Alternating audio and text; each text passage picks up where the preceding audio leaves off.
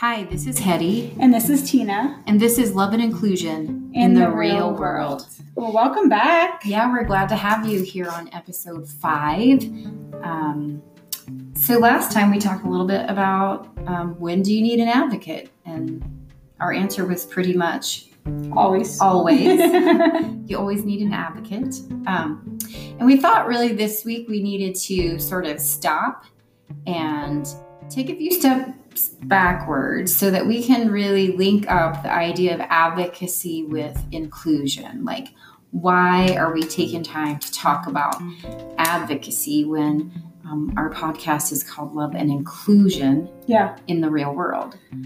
It's true. That's a really great point. And we talked about this obviously before we went live. And I like that we're going to dive into that and give our listeners an understanding of our why and why we feel that way. Yeah. And we can really just open up a history book, Disability Rights history book, and see the clear connection between the work of advocates and activists and the strides, or I don't know, maybe baby steps that we've made towards inclusion. I'm not sure exactly how to characterize it. Because we're going to take you back to the 1950s. Mid-century, yeah. Yeah.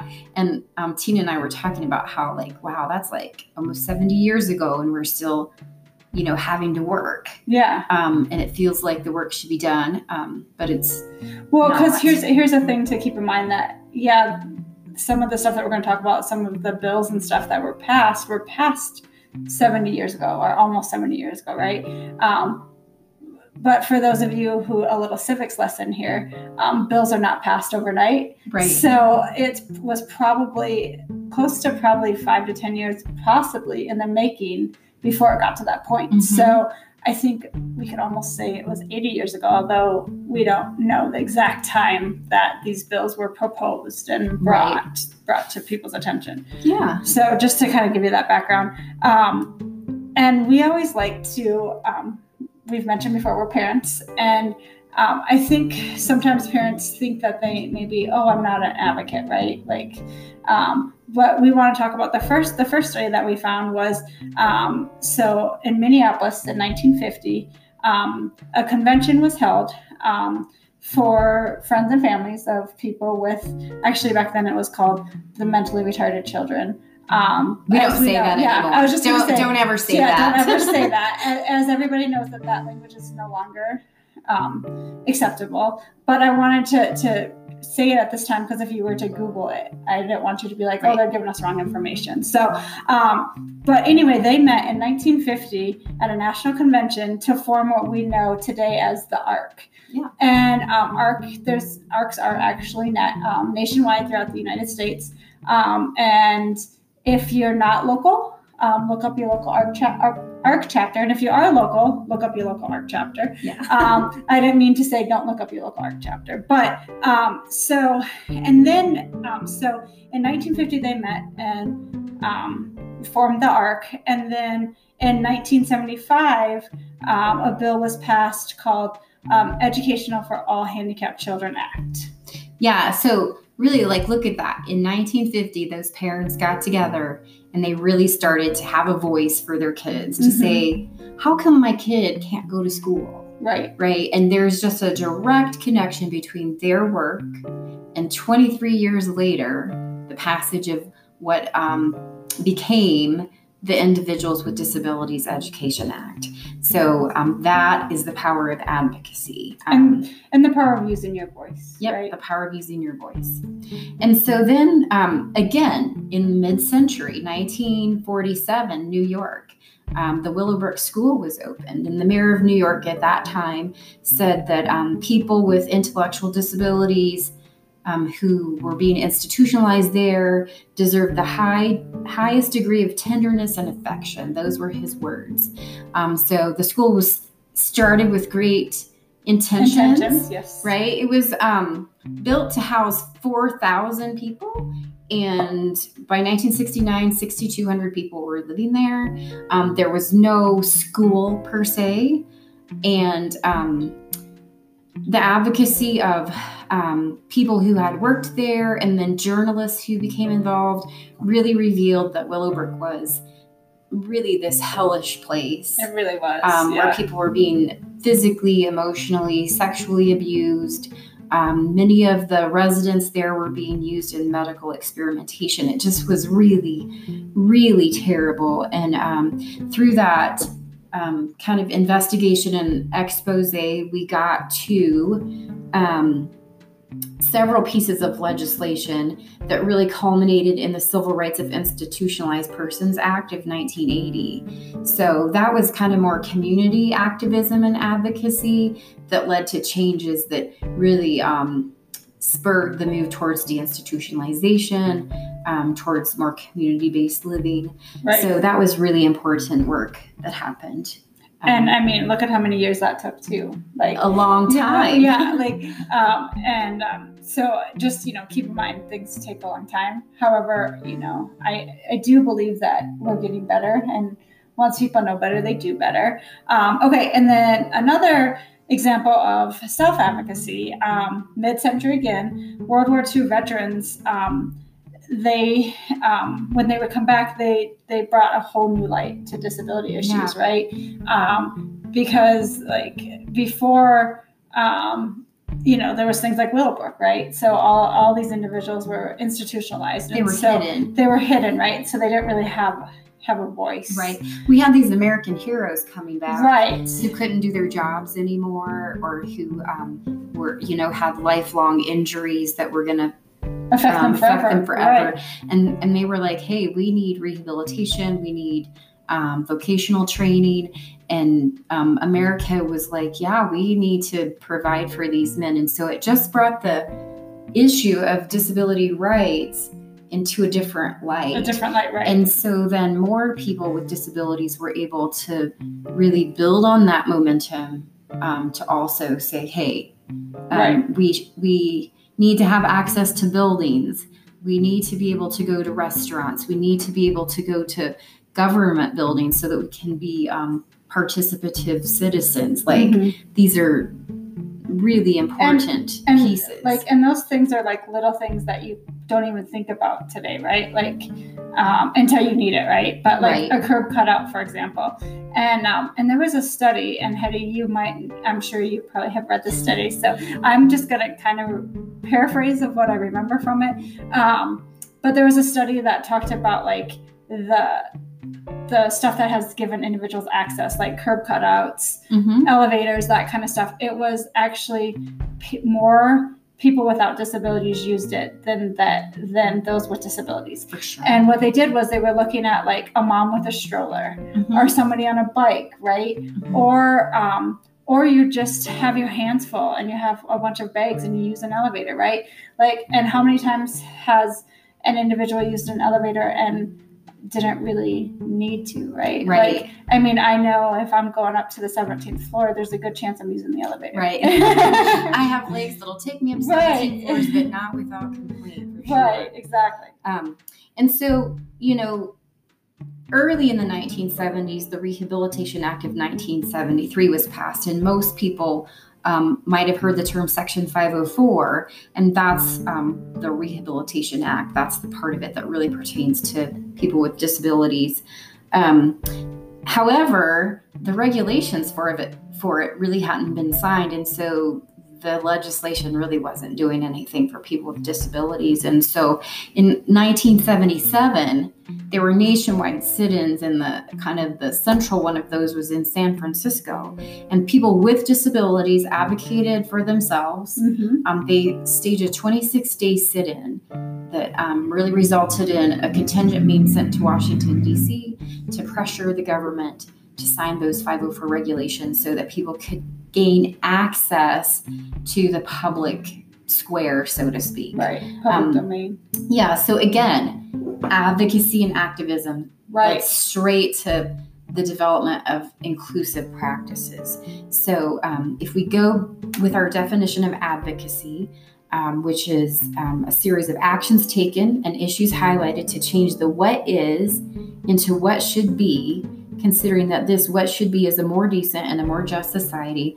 I think that we can clearly see that advocacy points towards inclusion. You can't get to inclusion Right. if you don't start with advocacy. If you can't get into the building, right? Right. You can't have inclusion, right? Right. And so, and that was one thing that we were talking about, is we wanted you guys to really understand why, in our eyes, advocacy is so important. Right. And hopefully, just by giving you that little bit of that history background, data background, will kind of make you understand why we feel advocacy, taking the what is into the what should be, and why that's important. And I think it's easy to some extent, for any of you out there who have sat in an IEP meeting and who have asked for your kid to have more time in general education, right? To be included, right? In an extracurricular activity, to be part of the group, to have belonging, to really see yourself as an advocate, right, an activist,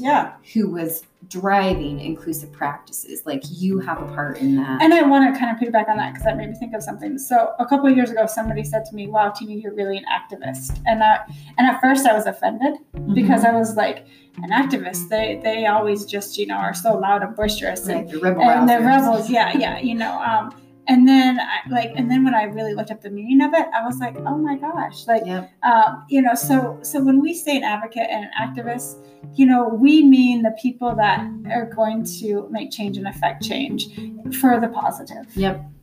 And, and if that's you, Thank you. Thank you. So I think last time we talked a little bit about the IDEA talks about, when you can have an advocate, right? That it's written right there in the law. And so I think that we should just dive into, like, Tina and Hetty's top 5 things to look for in an advocate. If you made your own list, you might get a different list. Right. But this is our list. We'd love for you to write in on our Facebook page and tell us things that you think we missed. Or things that you think are important. Things that you think are important, so that everybody can see that, right? And so that other people can learn from that. Right, because this is our point of view. And remember, too, that, when you go to look for an advocate, that everybody has a certain style. Like, each advocate has their own style. And we would highly recommend you talking to maybe a couple different advocates or a couple different family members. Remember we talked about who could be an advocate, right?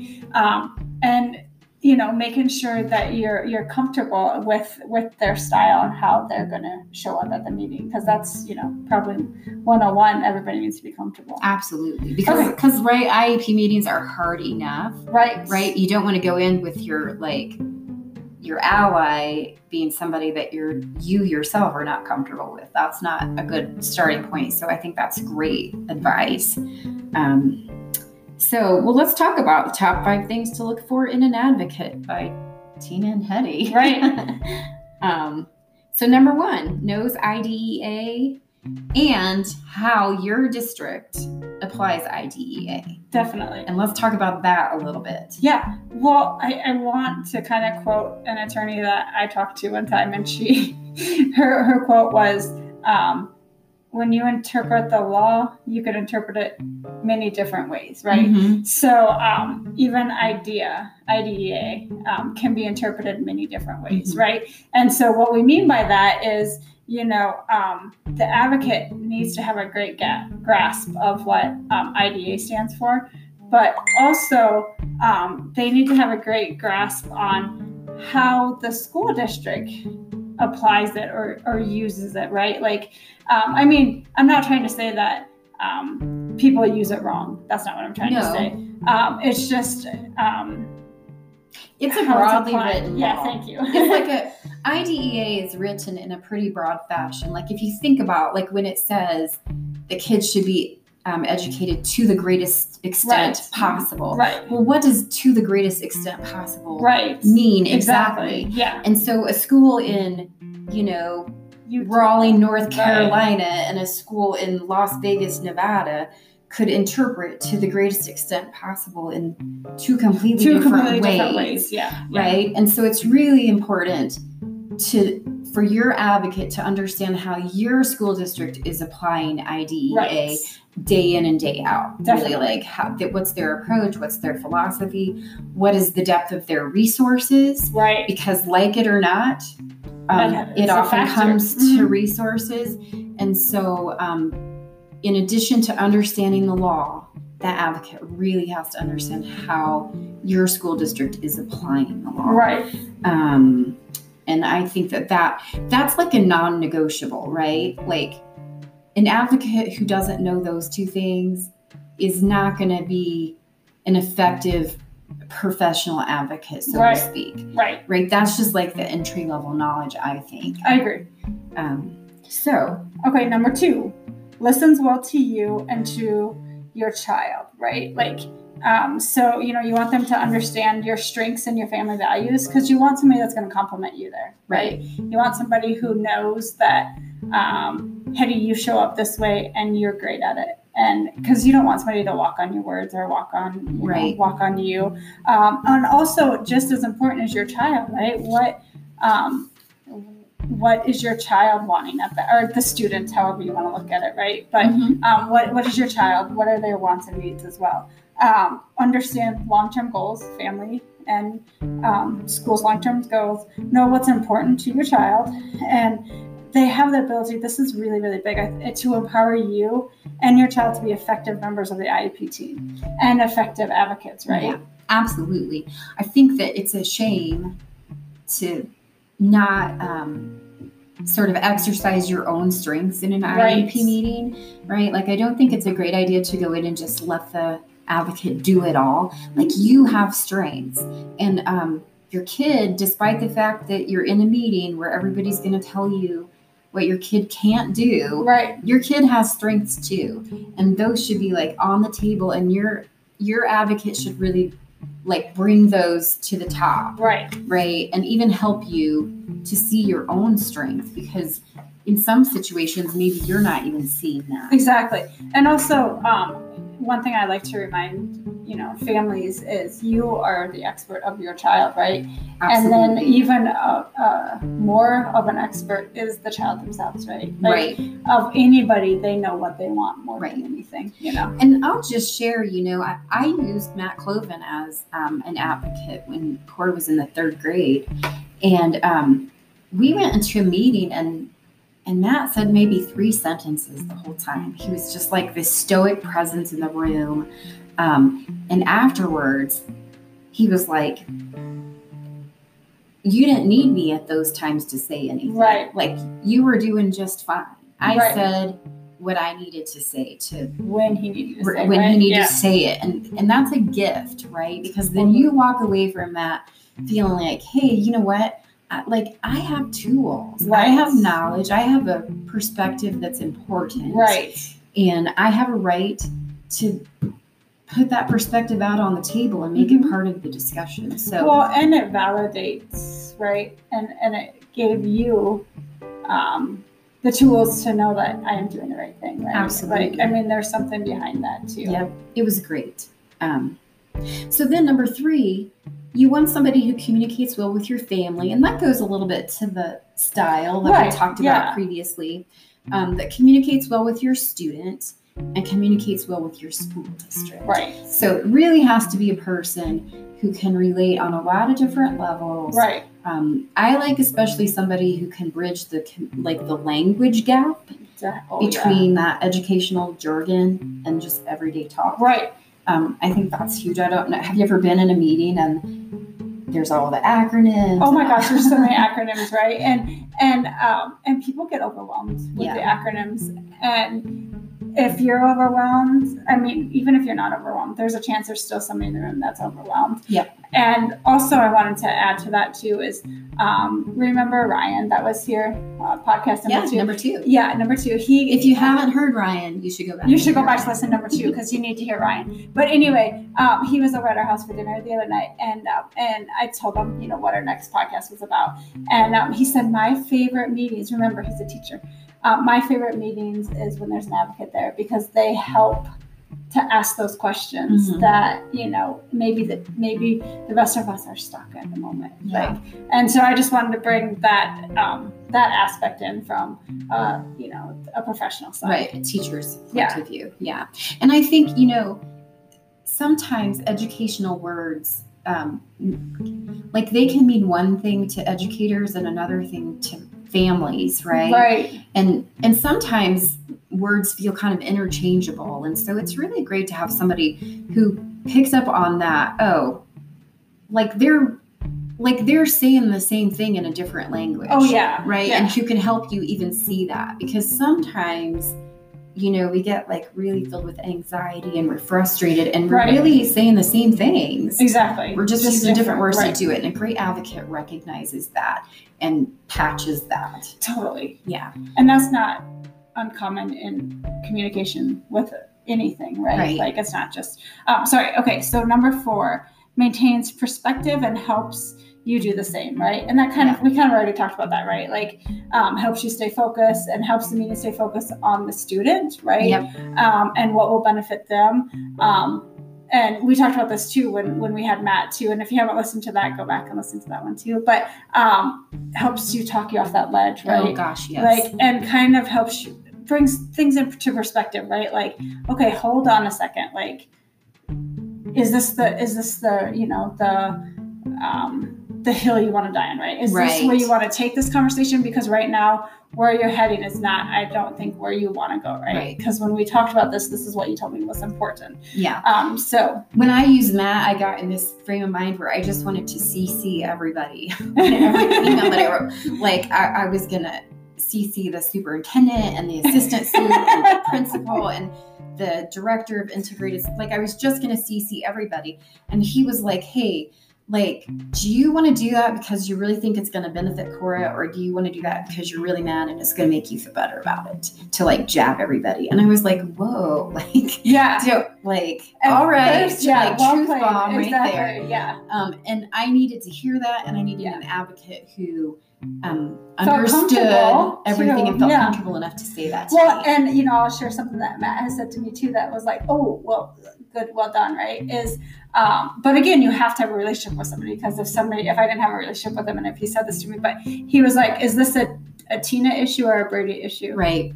And I'm like, wow, as much as, we're like, keep it about the child, right? Like, what is the student's needs? And then, and because he's not, or the advocate, right, isn't, I mean, when I'm in a meeting, that's my baby, right? I mean, he's taller than me, but he's my baby, right? And so there's a difference, and the advocate can help you with that perspective. Yeah, for sure. And so number 5. So a great advocate is inclusion-minded and also solution-minded, because somebody can have inclusion in their heart, right, and be, really talk about inclusion a lot, but not really be able to move towards that actually happening. Right. Yeah. So you want someone who's going to presume the competence of your student, no matter what the evaluation says or the paperwork says. What the label says. Right. You want somebody who 1000% believes that your kid, given the right supports and the right structures, all those pieces, is going to learn. Listens to your student no matter what their communication system is, right? So if your kid is super talker, that's great.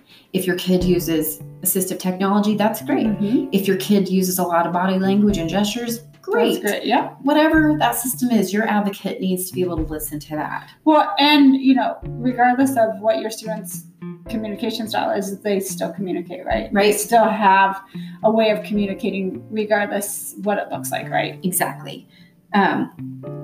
Prepared to meet the "we can't support your student in gen ed" argument. Yeah. I'll just leave that there. Yeah, that's nothing more.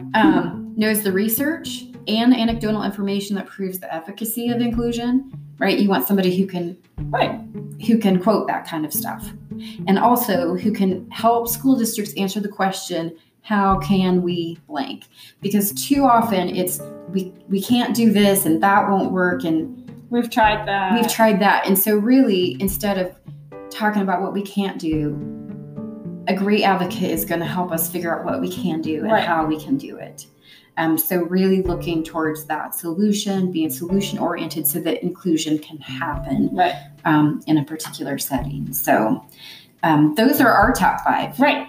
Other people are going to have more top. Yeah, we would love to hear your top 5, or even maybe something that we missed that we didn't get in our top 5, even if it's just one. Like, hey, Tina and Hetty, but this is important to me too. And we would love to hear that. Like we probably could have a 20-page long list, but we also know that we would love for you to listen to us 24/7, but we also know that you have a life. We love for you to come just sit in here with the room. Right. That's exactly. why we record and we can just all chat together. That'd be great. That would be fun.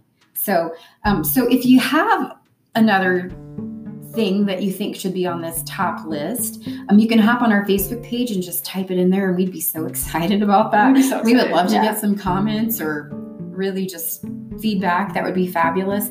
We're going to post on Facebook a couple of resources to help you locate an advocate. If you're here local in Fort Collins or in Larimer County, we recommend the Arc of Larimer County, and we also obviously, since we've talked about it, we've dropped his name about 18 times. Matt Cloven, who has Peace Wolf Advocacy and Consulting. Yeah. And so those are some places locally that we would recommend to you. And I also would want to extend too, if there's an advocate that you've worked with that we didn't mention, please put that on our Facebook too. Like we want as much information to be out there for you all, always. Yeah. So our hope is that our next episode is going to be about self-advocacy. And there'll be guests involved, a guest at least, maybe more than one guest. We'll see.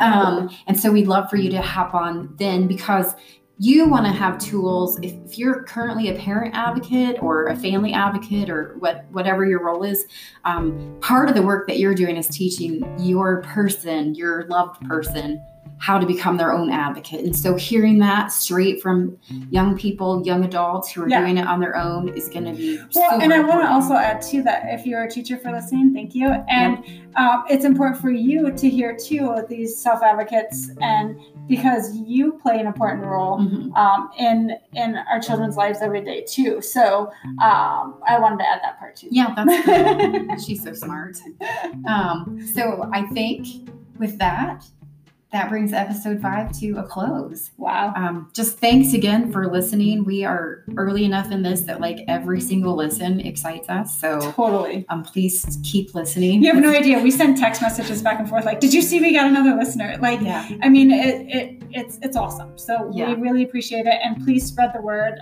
Tell all your friends, your family members. But thank you again. Like us on Facebook. And we'll be back in a couple weeks with a new episode. And this is Hetty. And this is Tina. And this is Love and Inclusion in the Real World.